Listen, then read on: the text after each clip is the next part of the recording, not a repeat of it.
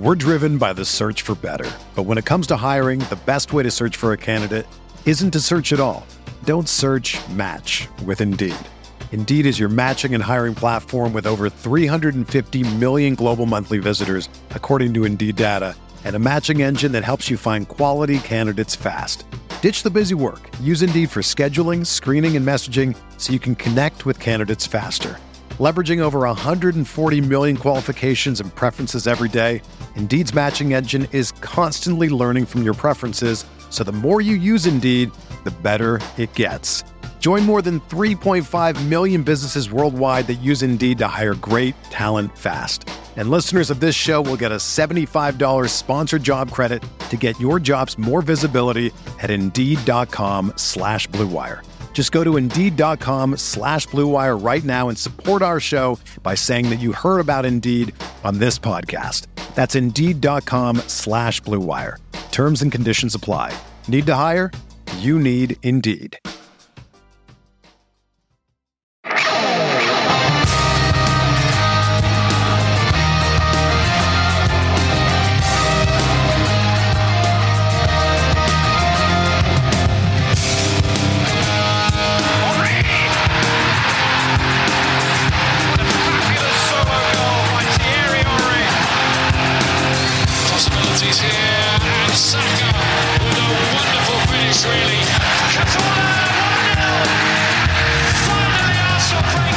Remember all those debates we had over the FBref data? Well, it's time to find out just how wrong we were. This is the Arsenal Vision Post-Match Podcast. My name's Alex Smith. You can block me on Twitter, Yankee Gunner.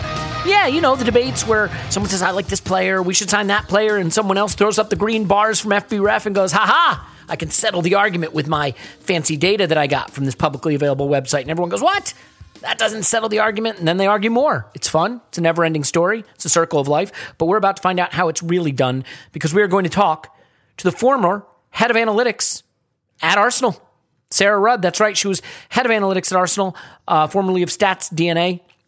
Stats DNA, of course, acquired by Arsenal. She became the head of analytics at Arsenal over time, someone with a tremendous background, but also got into it as an Arsenal fan, was an Arsenal fan. You'll hear about that in the interview. It sort of drew her into football analytics. She's now onto another venture, pursuing a similar area, but we're going to keep all of that very hush-hush and top secret. But it's an interview I've really been looking forward to because I think as we try to incorporate data into our process of discussing football, there are always going to be people that say, screw the data. Fair enough. Some people that say the data is dispositive. It is everything. You know, you do you.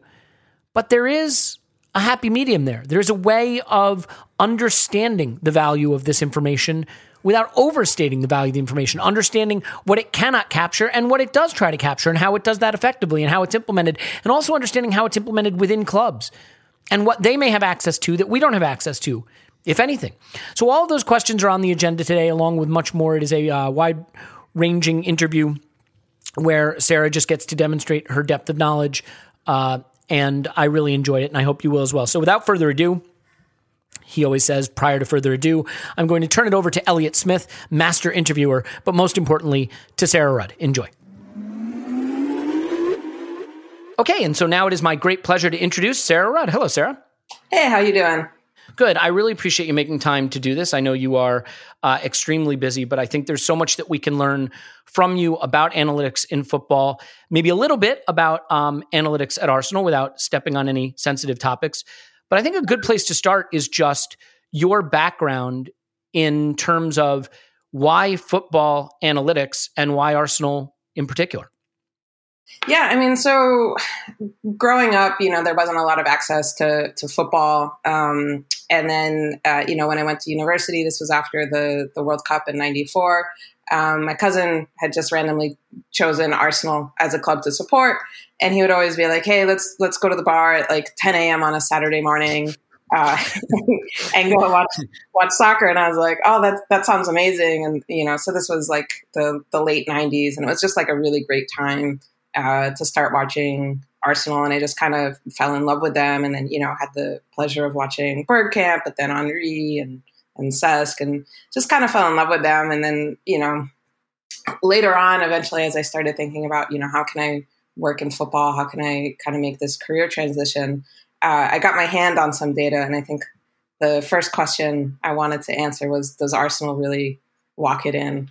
And the answer is yes, but so do all the good teams. So, and I think now with the invention of XG, I mean, it's that good teams create better shot opportunities. So no real surprise, but it was kind of, I guess, satisfying to say like, hey, this is kind of an unfair criticism of Arsenal. Like, they're just trying to create better shot opportunities. Like, that's what a good team should be doing. It is really sort of unfair, the hiring advantage that football clubs have, because if you love a football club and they offer you a job, you're not going to say no. So I would imagine it's easy to get talented people like yourself to come over there. But you did go over there sort of as part of the Stats DNA operation. And I think one of the sort of early data analysis work that you were doing was on using something called Markov chains. I read what they are and still don't understand them. But in sort of understanding what they may have presaged for you in terms of data, it looks a little bit like expected threat now in terms of trying to predict how these unrelated data points or seemingly unrelated data points lead to a better opportunity, either lose possession or create a goal. Very, an easy binary, right? In terms of what can happen in football. You either lose possession or you score a goal. But what this led me to think about is how much data has evolved in football, because coming from American sports, I think data has been around in American sports for a long time and been embraced by American sports. Is there a reason you think that it's been later to come to football and maybe harder to develop? Is there something unique about football you find that makes it a bigger challenge from a data standpoint than maybe some of the American sports where data is much more familiar? Yeah, I mean, I think there's a number of factors that have led to kind of the delayed uptake. The first one is, I think, the criticism that it's just too fluid. And that's true in a sense, but if you look at hockey or basketball, those are quite fluid, dynamic sports. But then, soccer has the complexity of, 22 players on the pitch rather than, 10 or 12, whatever it is.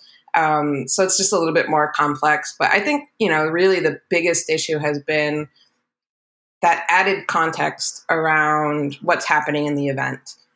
So going from, I passed the ball from this location to that location to, what you're seeing providers like StatsBomb adding now, where they say, okay, well, I passed the ball to you, but you were under pressure, or, here are the location of the players around you, so that you can kind of add a little bit more context to things and things start making more sense. Early on, there were these kind of nonsensical debates around whether pass completion or possession was like a meaningful statistic. And, I think everybody was in agreement that no, it's not. You can be a good team and maintain possession, but never threaten the goal. And so without that context, it's hard to discern between a team that's just passing the ball around in their own half versus a team that's kind of pushing the ball forward, breaking lines, destabilizing the defense and creating opportunities. So, I think that's been one of the advances over the years that's really helped kind of take it to the next level. And, that was one of the big, appealing things for Arsenal, is that StatDNA was collecting this very unique type of context around the events at a time when nobody else was really doing it. And so we could kind of set ourselves apart and say, like, yeah, I can figure out, like, this was a pass that split 3 defenders and put you in 1-on-1 on goal, versus you're still facing, 2 blocks of 4. You're not going to score from there. So, I think at the heart of a lot of these discussions about why you can't use stats, it's really around just missing that type of context. And so, as technology changes, you're able to just add more of that information and realize that you're actually talking about the same types of issues. So if you think you have better data than maybe other organizations have, and you go to a football club and you want to pitch them on your data, obviously you're going to talk about why you may be able to capture what's happening on the pitch better than other solutions do. But what I'm curious about is then, what's the pitch in terms of how that helps the club? I think what most lay people like myself use data for is to have really fun and totally productive arguments about transfers. But I'm sure that there are myriad ways that clubs can use superior data to create an edge. And obviously all of this is just about an edge in the market, an edge on the pitch, an edge in preparation. So what are some of the ways that the superior data is implemented? Like when Stats DNA is going to Arsenal and saying, you should hire us, we can make you better. Is it predominantly about transfer targets? Is it attempting to help with other aspects like tactical preparation? What are some of the ways that we might be surprised to know that data is being used, or at least being pitched to be used, to improve the performance of these clubs? Yeah, I mean, I think still and probably forever, the highest leverage situation is going to be using it for transfers, whether it's bringing someone in or saying no to someone, because those are the most expensive decisions a football club is going to make year in, year out. And so probably that's like the best starting point for every football club when they are interested in incorporating data into their process. But there's, probably a standard number of areas that they would go from there. So doing opposition analysis, helping the team prepare for their upcoming opponent. This is something that you would typically have video analysts working on, but you can get a longer term view or maybe a slightly different perspective if you start bringing in data into that process. Similarly, you can do like a post-match review where you try to objectively understand your team's performance. I mean, the coaching staff, they're going to have their opinions, but we all know that like in the heat of battle, those opinions are going to be really biased. So having this data report to kind of take a little bit of the emotion out of it is something that you'll see at a lot of clubs. And then, they might do that in terms of like periodic reviews, which will then feed into like squad needs, which would then feed into recruitment. And then another area, which is probably one that has a lot of uptake, is sports science, because the practitioners there, they're used to numbers, they're used to data. So they're a bit hungry for someone to come in and help them out and say like, hey, how can we help reduce injuries? Like, how can we understand if we're maximizing performance? Like, what can you tell us about, the busy period and, how tired our players are going to get or how much we should rotate. So that's like another big area where you'll tend to see a lot of uptake from the data side. Interesting. And so with all of those ways that data can be used to create leverage, obviously there has to be an agreement within the organization to use the data in that way. And I would imagine that now within football clubs, you are going to find less resistance than maybe 10 years ago. Can you maybe expand on the evolution of the willingness and the ease with the willingness to use this data and the ease with which it can be incorporated in the process? Like, do you find that today it's almost presumed that this data will be incorporated in all of these ways versus when you started, it had to be sold to the manager or the director of football? There wasn't really a director of football at Arsenal at that time. How has that evolved in terms of the battle internally to have a seat at the table and use the data to its greatest effect? Yeah, I mean, I think early on, like, you had to do a lot of education, and certainly there would be people who were resistant versus people who, were a little bit more willing to sit down and listen and try to educate themselves. But, if you take XG, like that was a really new concept 10 years ago. Nowadays, you can probably walk into a room with almost anybody working in football and they'll at least have heard of it. They might not have a lot of faith in it. It's in the latest FIFA video game, for God's sake. I mean, it's terrible, but it's in there. Yeah. And so like, that straight ahead just makes your life a whole lot easier. And then you can, talk to them about it and understand that like, it's not, trying to say like you're stupid. It's basically trying to put a number to what you already intuitively know. Like, people know what a good shot opportunity is, and you can ask them like, oh, how likely is that guy to score? And they'll be able to assign a rating to it. It might not be consistent, but they can do that. And so you can have conversations like that are a little bit disarming to them and say like, look, we're trying to do the same thing.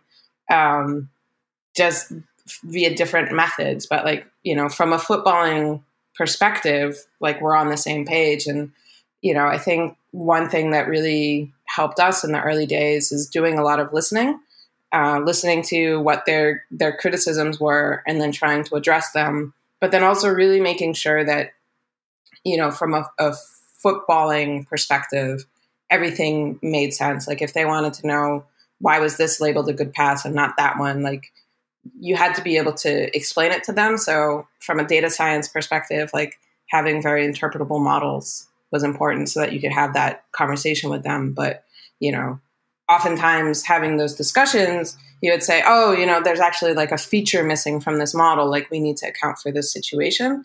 And so that's really good because then they feel ownership over the model as well. Like they helped build it and they'll want to use it.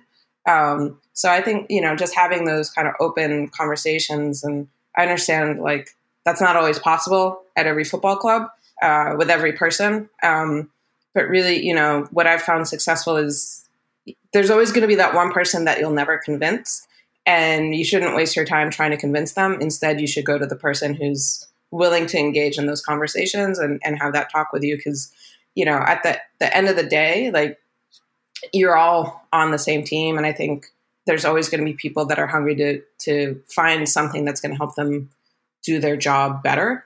So they'll be willing to engage on that. And, I think the last component is like video is such like a invaluable tool. It's really kind of like the best way to speak the same language with everyone, where you just sit down and watch clips over and over again and say like, this is what the model says. What do you think? And that way, like you're taking something from the abstract and putting it into the concrete, and they can, I think, really see like how things are working because they're used to watching video. So it's really progressed, I guess, over the last 10 years. Yeah, I guess the willingness to incorporate it then also requires a responsibility to use the data in the way it's most effective. And I think, so it's interesting, The Athletic did their football tactics podcast, did an interview with MK Dons sporting director, Liam Sweeting, and they use data a lot in their process. And he was talking about recruitment and the different ways that data can be used in recruitment. And that I think, I don't want to put words in his mouth, but I think there was sort of the suggestion that the wrong way is that the club finds the targets that they want to bring in and then says to the analytics department, sort of, show me the data on this player that I will then use to confirm that I've got the right idea. Whereas Liam Sweeting was saying, we use the data to narrow the field down. And then once we have the targets the data likes, we go and look at them. I'm curious if, firstly, if you agree that that sort of second way is the way that data can be most impactful, and the limitations of data at that level in terms of data can maybe narrow the pool to the players that are closer to what you might want, but then, it's not intended to replace then going and looking at what they actually are. I mean, I think there are a lot of people that worry that what we're trying to say with data is, it replaces you having to use your eyes to watch football. I don't think that statement's ever been made, but somehow it's an accusation that's levied. So is that the right way to let the data narrow the pool and then go see if the resulting pool of players is appropriate? Yeah, I think there's a lot of different ways you could incorporate it into your decision-making process. I think the first process you outlined, where the club has already essentially made their decision and just wants the data to confirm or reject, that's incredibly dangerous because the data isn't perfect either. And everybody should be like quite critical of what the data is saying and quite aware of its limitations and shortcomings. And so if you've already kind of come into the process with a decision made and you really like a player, you'll find a reason not to believe what the data is saying. And at that point, like, why bother? Like, you're just going to do what you were going to do anyway. So, or you can do the p-hacking, right? Where you're like, oh, well, here's some data that shows me what I wanted to see. Yeah, absolutely. Like, it's just, you're setting yourself up for failure by kind of not realizing how you should be doing it. Mm-hmm. So, the narrowing of the funnel, I think, is a much more common situation these days. And, it has its limitations as well, like particularly around defenders. It's quite difficult to flag up defenders via data. So I had that as a question, so I'm glad you went to it. Yeah. Yeah. So, you have to be careful there as well. And like, I don't think it's we're going to start with the data and then have the scouts look at them. It has to be some sort of combination. And what you really want is like a healthy discussion between those two departments, rather than I think, what Moneyball showed, which is like confrontation and everything. No, like, I don't think that's how you want to do it in the modern world. I think the modern world, you want those two departments working together and understanding like, this is what I'm seeing. This is what you're seeing. Like, how can we overlap? How can we confirm each other? Or, should we flag this up as debate? And, kind of a follow-up from there. So, there's no right model, I think, because it is so dependent on how the club at large is kind of structured. So there's a lot of different ways that you can be, I guess, successful without necessarily doing it one way or the other. It really depends on, I think, your structure, like not just structure within recruitment, but then, how does the manager fit in? How does the technical director, if you have one, fit in? How does the board fit in? Because those are all people that want information to make the decision as well. So you need to be able to kind of incorporate that into how you're structuring things and say, like, what's the right level of information to give to each person at what point in the process? Because I think, another thing is that recruitment doesn't happen in a day. Like, it's a continuous cycle. So there's going to be different points throughout that cycle where you're going to want to bring it in. Yeah, I mean, the defender thing is fascinating to me because I also think it shows I don't want to say flaw in data, but the evolution of data. Like I'll use Shkodran Mustafi as an example and not just as a punching bag, but obviously a defender that didn't really work out at Arsenal. I think it's fair to say he was a dominant defender on counting stats. And I'm not going to ask you to answer this because, I certainly don't want to implicate anything, but I sort of have always wondered, did those counting stats weigh in on the decision to go after him, for example, because, tackles, headers, he just anything that could be measured, he measured well on, but the things that can't be measured, obviously he didn't do on. I'm wondering, is that sort of is that the white space for data in football, is trying to assign value to things where no event occurs, the ability to be in the right space to receive a pass, or the ability to be positioned between the ball and, between the goal and the man, or I don't know how to articulate this, which explains how hard it would be to measure. But, one thing that I know with football is there are a lot of firms now trying to do these tracking data and get better positional information. And that's only as good as the cameras that are set up. And I think Liverpool works with a company, I'm not sure if Arsenal does, that sets up a camera array at Anfield and at the training ground to try to better capture the position of each player. Is this the next sort of new frontier for data to maybe even using machine learning to identify positions taken up by players where no action is occurring and trying to quantify the value of things that don't have a specific action associated with them? I don't know if I've explained that well, but maybe you can turn it into a brilliant question with a brilliant answer. Yeah, no, I think you're absolutely right. And I completely understand what you're saying. I mean, and that's been one of the biggest criticism of stats for so long, is that so much of the game of football happens off the ball. And we're only looking at what happens on the ball with these traditional event data sets. And so this is kind of the great hope with this tracking data. So I don't know if everyone is aware of this, but Premier League clubs have had access to tracking data for every game in the Premier League going back to the 2015-16 season. So clubs are able to get a lot of information from this type of data set, but it's still unbelievably difficult because, if you take a defender and let's say it's an aggressive center back, so they have great counting stats, one of the areas of weakness for them might be decision-making, where they overcommit to a tackle when they should have just stayed on their feet and let the play develop. Even with tracking data, building a model to say, like, yes or no, you made the right decision here is just unbelievably difficult. So yes, like that's the frontier that everybody would love to go into and fix and, solve that problem, but it's unbelievably difficult. And then, with a transfer of a center back like that, there's another complication on top of that, which is they've been performing at a certain level, at a certain team, in a certain league, in a certain style of play with a certain center back partner. How are they going to come into Arsenal and how are they going to perform?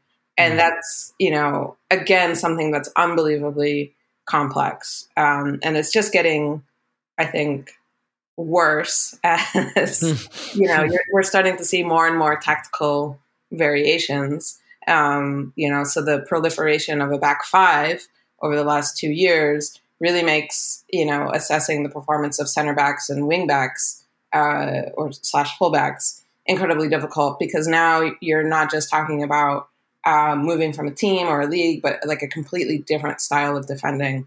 And then, certainly within a back five, like there's many different ways to defend. So, it's quite complex, and there's a long way to go before people really nail it, which I think too just kind of like reiterates the point of like, you can't just rely on the data. Like you have to use human beings still, because human beings are a lot better, like particularly when you have really smart, experienced scouts or coaching staff that can say like, no, he really should have just like waited a half second more before making the tackle. Like when they can see that, it's unbelievably helpful, because I'm not smart enough to do that. Yeah, well, I think it's particularly relevant even now with Arsenal, because I know when we signed Benjamin White, my concern was, well, here's a guy that was playing in System A, doing X, Y, and Z jobs, and now it looks like he's going to go into System B, maybe doing A, B, and C jobs that are different. How do you draw a line between these two roles and analyze whether he'll be effective at them? And then you have the problem, the opacity of, well, maybe the coach has a role specifically in mind for him that will be more similar to what he did in this other system. And you have all of these layers of complexity and variables that I don't think the data has any ability right now in its current state to capture. There's certainly, I think there are data points that are stickier. I tend to think they show up more with attacking players than they do defenders. So it'll be interesting to see how that evolves. One question that I think a lot of people will have, by the way, and because this leads to a lot of arguments too. Anytime I think someone uses publicly available data and video, even video that's not, totally publicly available, but sort of publicly available. Like we have a Yscout account. We use Yscout video to do our scouting and analytics podcasts. And like the combination of Yscout data and what StatsBomb puts out through FBref and things like that, we think we're able to do a pretty interesting job analyzing stuff. I mean, you look at a guy like Tom Warville, for example, who was the analytics writer for The Athletic. He's just been hired to run the analytics department for Red Bull, for RB Leipzig, right? There's a lot of stories of people doing public facing work, winding up in football through that work. So I'm curious how different you think the models and the video and the resources available to the public are versus what clubs are working with, for someone who says like, oh, well, obviously the clubs have access to stuff you don't. How much stuff do the clubs have? And I realize that's the edge, right? That's the edge that a Stats DNA or someone else tries to bring to the club to say, we can create a model for you that is better than other models, that is different. But how different do you think it is? How close is the distance between publicly available data and video tools versus what clubs are working with generally? Yeah, I think there's a couple big differences. I mean, so StatDNA, we were kind of a unique situation in that, Arsenal acquired their whole data company. So we were able to collect, whatever data. We could change the specification of the data we were collecting based on whatever requirement we had. Whereas, most other clubs and certainly people in the public, you have no control over that. If you want to know whether they hit it with, the laces or the instep, like that's not something you can just go to StatsBomb and say, hey, can you start collecting this for me? Interesting. Not that we collected that, by the way. No, I get it. Yeah, I get your point.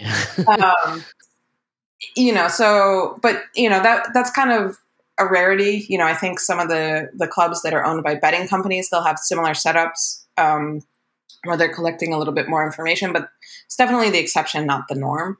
But in terms of, for let's say your average football club compared to the public, one of the big differences is they're going to have access to like the raw event information, which you can't get from FBref. And why that's important is you can build kind of more complex metrics or models on top of that. So, let's say hypothetically you wanted to know like how many times did a team, attack or like get into the box after a switch of play. Like that's something you could only do with the raw data, not from kind of the pre-aggregated data that most public people have access to.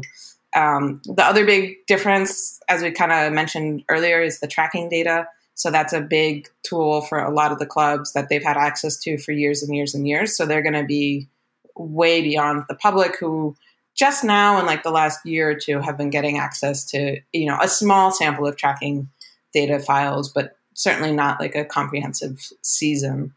And I think, beyond just like the raw data sources that you have access to, I think there's two big differences. One is this is what people are doing for their, full-time job. So they're going to have a lot more time to think about these things and develop the models. So that's why, I think the common perception is that clubs are ahead of the public. They just have more people thinking and doing work on this type of data. And then the other big difference, I think, is that they're going to have access to the coaching staff and understand, like, well, what's the context behind this situation? Like, what were your objectives for this match? Were we able to meet them? You can, I can't think of a good example now, but, an outsider could view a game as kind of a poor performance because the team lost. Whereas the coaching staff might say, like, we played to the game plan. We hit all of our KPIs. We just got unlucky. So for them, they might view that as, not a successful game, but not the end of the world because the underlying performance was good.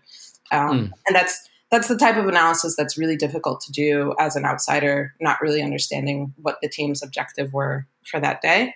And I think, the same goes for recruitment, where people don't necessarily have the context around the long-term strategic plan of the club in terms of, why are you renewing this person and not selling them? There's oftentimes a lot more context within the club that might make that opinion or that decision seem a little bit less foolish. Yeah, no, that makes sense. One thing that leads me to also, by the way, for people who are not initiated with acronyms, KPIs, key performance indicators, right? Yep. I think hopefully I'm right. There's this dance that I feel like analytics and data has to do to be accepted, where it has to be sold in a way that non-technical people can digest it. But in doing that, there's the risk of contaminating it in a sense that it winds up being used wrong. Two examples, radars, right? These radar or spider charts. Yeah. Radars are very popular because they're very visual, but radars, depending on how the data is laid out, can give a misleading picture of a player or of a situation or club. And then another example is expected goals. Expected goals can be a really powerful tool, but it's now something that's being used literally like not just game by game, like half by half. You have accounts tweeting out what the XG at halftime was. And I get that it's a neat shorthand to sort of understand something, but I also don't think that XG was intended to be used, in single game form, let alone a half. So do you think that there is this challenge of needing to package data so that it can be not just understood, but adopted by the wider footballing community? But in doing that sometimes there's a danger of it being used wrong, which then undermines the data because people can point to it and say that doesn't make sense. So like, how do you, first of all, maybe I'm wrong, and if I'm wrong, just tell me, but do you think that there is that tension of the data becoming more widely adopted, but in doing so, maybe being used in a way it's not intended to be? Yeah, I think it's absolutely a danger. And, I think anybody who's going to go work for a club, the first thing they need to do is go on kind of an education campaign. Yeah. I think, we're at the point now where publicly available data is so accessible that, even if maybe your club doesn't have accounts with a data provider, like people are going on the internet and kind of doing their own rogue data science without necessarily understanding fully what they're doing. And so I think it's really important that like there are these kind of education processes in place with the key decision makers in terms of like, this is how much we should read into this number. this is how much we should be panicking if we have a low XG one game, don't panic at all.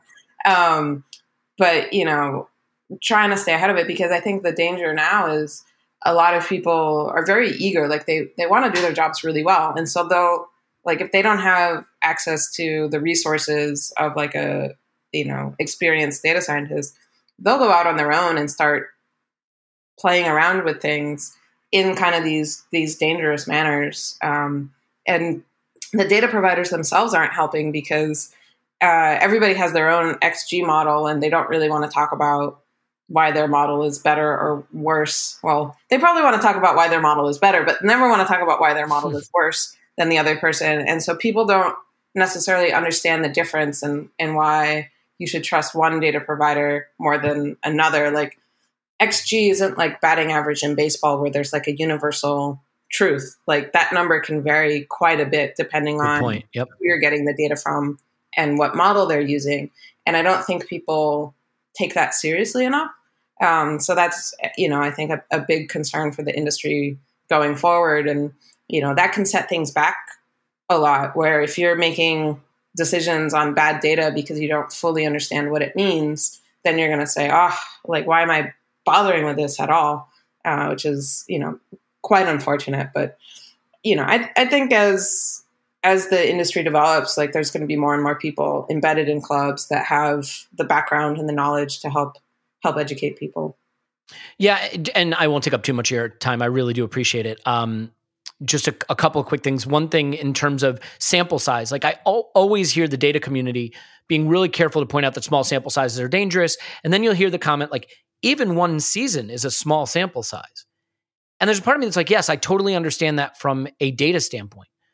But you can't tell a club that, right? You can't go to a club and be like, don't worry, I know you almost got relegated this season. All your players are terrible. But the data is not confirming anything yet because it's small samples. They need answers that fit into season-long packages. And I'm wondering, like, is that sort of a problem? Because, you mentioned baseball. I mean, you have 182 games. You can have, hundreds and hundreds of at-bats for a player, for example, to not only create these truths like batting average, but to look at stats that are really predictive and really reliable because of the sample size. I mean, it is sort of incumbent upon the data scientists working at clubs to provide answers in a shorter window. Otherwise, what's the point, right? I mean, is that a big problem? Because you really can't tell the club, hey, don't worry, 3 seasons from now, I'll definitely be able to tell you what's happening. Yeah, I mean, it's a huge problem, and it's why I often refer to what I do as an art more than a science. You're never going to have as much data as you want, because there's always going to be some sort of context or something where you want to split what little data you have into even smaller samples. So if you take, for example, let's say you want to get a player from Eredivisie or Portugal, the quality of opposition in those leagues varies significantly, where there's going to be a handful of teams that are, top tier quality, and then the rest of the teams are pretty low.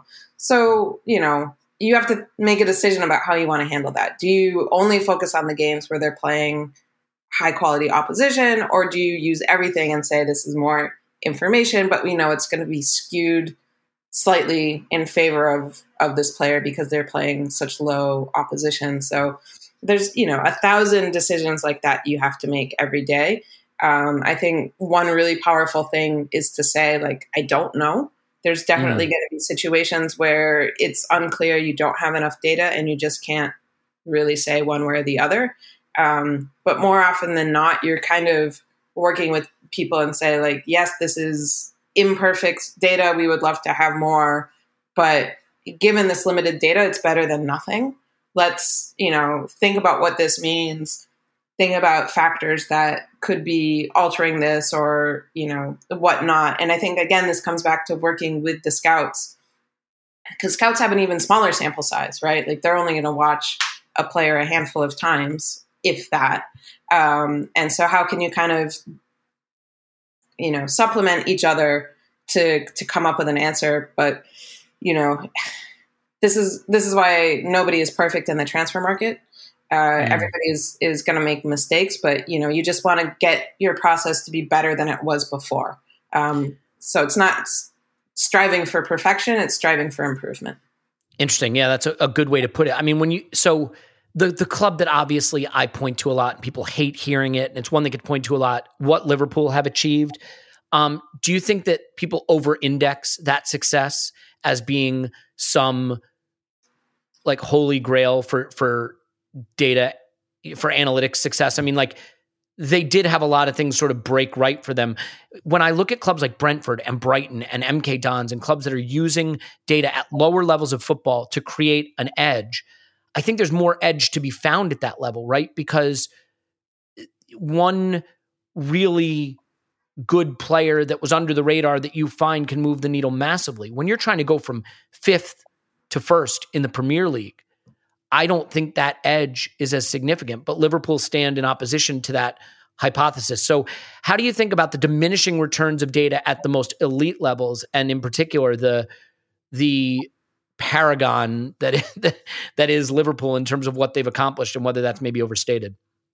Yeah, I mean, I think certainly what Liverpool have accomplished is amazing and something that a lot of teams should look to. I don't know how much of that can be attributed to analytics, but rather just a holistic process, right? Like they had the courage and conviction to sell Coutinho at a high, that like a lot of clubs, I think, would have held on to him a little bit more and said, no, he's kind of key to us. Like we're scared to lose him. And then they just reinvested that money really smartly. And they did that, over and over again, selling players at their peak when most clubs, I think, would have been scared to do that. So I think they have a really good process. And yeah, there's obviously going to be a lot of luck that plays into this type of success. I think what's going to be interesting is how they can sustain that level of success. I think this is where a lot of teams have always struggled. How can you not just do it once, but then sustain that level of competitiveness in the squad so that you're perennially fighting for the title. So I think that's still to be seen. But in terms of, where the edges for teams, like, Liverpool is competing with City, and they, again, have a very good analytics department, but it's much easier for them to say, like, we're going to buy 3 players at £60 million. And if we make a mistake with one of them, we still have these 2 other amazing athletes. So there's a little bit less of an edge there. But yeah, I mean, I think clubs like Brighton and Brentford, they're probably what most clubs would want to look towards in terms of overachieving for the resources, financial resources that they have, and doing it pretty consistently. I mean, Brentford's rise from the Championship to Premier League is just astonishing. And Brighton, what they're doing this season, it's been a long time coming. And again, can they sustain it? That's yet to be seen. But I think they're both doing, pretty good jobs. And I wouldn't be surprised if they have, great internal structures in terms of decision making. Yeah. And I think what's hard is if you rewind 10 years and you say there's going to be one club using analytics and none of the other clubs are going to be using it, well, then you have an incredible edge. But then if you fast forward 10 years and you say there are 20 clubs in the Premier League and 19 of them are using analytics, sure, some of the departments are going to be better than others. Some of the data scientists are going to be better than others. But great data scientists providing useful information that's integrated into the way the club operates versus pretty good data scientists providing pretty good information that's being integrated in the way the club operates, that's not the same edge as one club using it and one club not, if that makes sense. And so I just think the margins narrow because these clubs are so much sharper than they used to be. And that's my perception. I mean, do you think I'm giving them too much credit? It feels to me like all these clubs are getting sharper, but maybe they just have more money and I'm misinterpreting that as being sharper. It sure looks like it to me. No, I would absolutely agree. And when you kind of look at the transfers, in and out of the Premier League, I think, 5 years ago, you could be like, oh my God, like, what are these guys doing? How can they be paying that much money for this guy that we know is terrible? Whereas now, I think you can look at most teams' recruitment and be like, yep, I disagree with this a little bit, but I don't hate it. But I get it. I get the process, the methodology. And by the way, I think you said something really important about admitting what you don't know. If there is one thing that I think turns people off to data, people that are not predisposed to loving it. I'm talking about fans now. It's being told, I know what's right because I looked at data and you didn't. I think people hate the perception that data solved football, and that if you aren't looking at it as your primary piece of your process in watching football and analyzing football, then you're a rube and you don't know what you're talking about. And I do think that has been off-putting to some people that are like, well, I watch a lot of football and I feel like I know football.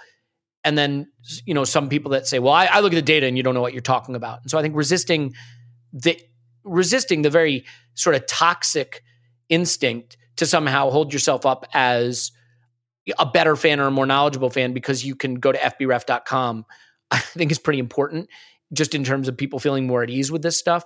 I guess if you could blink into existence the next big breakthrough in data, and if you can't answer this because it's what you're working on now and you don't want to give away a secret, fair enough. But like, is there your dream question to answer, a problem to solve? One thing I always thought that would be super fun to have in football would be like the WAR stat in baseball, wins above replacement, right? This idea of a replacement level player and measuring a player against that. It's so hard to create a baseline, but that baseline is so valuable in terms of talking about, what that player adds or detracts. I mean, is there something like that you'd love to see, or sort of a wish list you have of the next breakthrough? Yeah, I mean, I think the $1 million or maybe $1 billion question that a lot of people are trying to answer that's still really difficult is, what happens when I take this player from this environment and put them elsewhere? There's certain tools in place to help you, but none of them that are like particularly accurate, where you can say like, yes, I'm very confident that if we spend 80 million pounds on this player, they're going to be lights out. So I think for me, for a lot of people, that's probably like the biggest question left to answer, or answer more accurately. Fair enough. All right. Can I trouble you for a Santi Cazorla anecdote before you go, or no? Oh yeah. So, I guess talking about, how much people, I guess are resistant to stats. I just remember one day reading on some online forum, like, oh, stats can never, quantify like the beauty of Santi Cazorla, like splitting two defenders and putting it right on, the player's foot. And I was just, looking at the data I had, and I was like, oh, I can just, with a click of a button, pull up 50 clips of exactly that situation, because like, that's exactly what we're doing. Like, I love Santi Cazorla, and I would absolutely want to attribute to him as much creativity and success. And, I think that's the difference between, just the kind of really basic stats that people hate, like pass completion, versus kind of the more advanced, complicated models that we're starting to see now. That's really cool. Did you worry about that in any respect? Like, one thing that Clive, who's on our pod, has talked about is like, are we getting to a point, or going to reach a point, where players get savvy and they say, hey, these are 3 stats I know that really pop when people are looking at the transfer market, and I can hack these. Like I can play a more progressive path. Like, is there a possibility that players, as they become more familiar with the data being used to evaluate them, will target that data? And is that even a bad thing if it makes them a better player, if that makes sense? Like, can players hack this and sort of make themselves look better on a spreadsheet? Yeah, I mean, that was something I used to worry about. I don't think it's as much of a concern right now. And so, for something like, playing progressive passes or something like that, like we'll also look at retention. So having this kind of like balanced scorecard for a player, where it's like, if you get into the final third and you're just always trying to play that killer pass because if it comes off, it'll look really good for the transfer market, like you'll get penalized for all those times you just gave away the ball. So I think for clever clubs, it would be difficult to game. Interesting. All right. Well, I've kept you a lot longer than I intended, and I appreciate you not just disconnecting in rage quitting, as they might say in the video game language. I love this conversation. I love hearing your approach to it. I thank you for the time you spent at the club and how wonderful that must have been to work at the club you love. I mean, I know you don't want to go too much into Arsenal anecdotes, but I'm sure that was a real joy to be able to be a part of the club every day. Yeah, I mean, it's literally a dream come true.